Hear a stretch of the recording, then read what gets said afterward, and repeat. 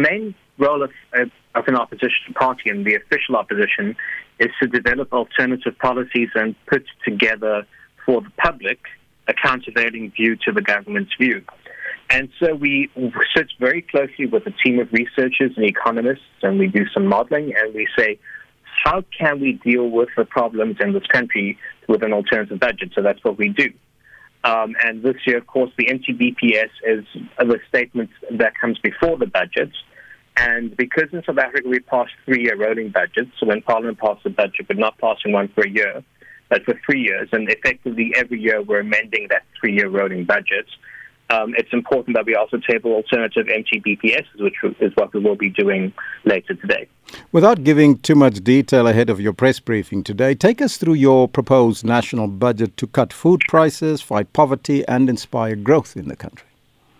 Well, yes, I think the first thing we've got to do is speak, and what we will be unpacking, is how we accelerate economic growth. And obviously that needs to be done by ensuring that you get the right investment in the economy, particularly private sector investment, that you reform state-owned enterprises, and that you relieve the economy of anti-poor policies. You then also got to contain the government debts by managing expenditure. And you've got to fight corruption to make sure that the state's resources are spent where they're intended and not being diverted for nefarious and corrupt means. But most importantly, I think this year, because of the nature of inflation and what that is doing to poor households and how that's squeezing low middle-income and middle-income households as well, you have got to introduce a raft of measures to protect the poor and the vulnerable from the high cost of living.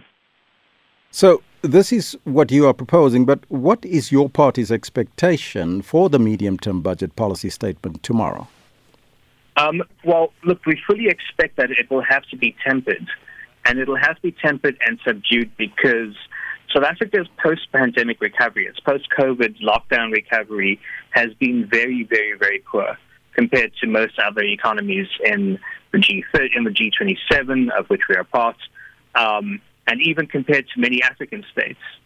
So we seem to be trapped in a vicious cycle of low growth, of high government debt, and a lot of that is driven by low energy supply, the government budget deficits and borrowing, low investment. And so we're looking to see how the finance minister is going to contain government debt, how he's going to put the country in a growth trajectory, if he's going to make the necessary investments into energy supply as well, in terms of perhaps government-backed guarantees that expand the green energy sector, because all that is partially made possible through government guarantees in the background, and how he's going to make sure that the investment climate improves so we can actually get the capital needed to grow this economy and create jobs.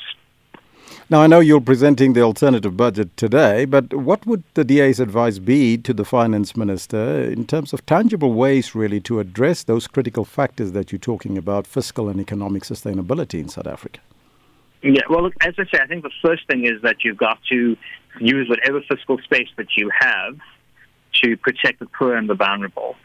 And we've spoken previously about making the necessary cuts elsewhere in the budget to, in a very revenue-neutral way, continue the sort of SRD grant and turn it into a basic income grant. I mean, this particular grant that's been introduced in the first instance has helped reduce food insecurity, but secondly has helped people, make sure that they have money to be able to find a job. But then, of course, to accelerate growth, you can't increase taxes, so you've got to make sure that any revenue overruns or anything like that does come through because of the commodity cycle boom allows you to minimize that. You have got to introduce small, medium, and micro enterprise supports.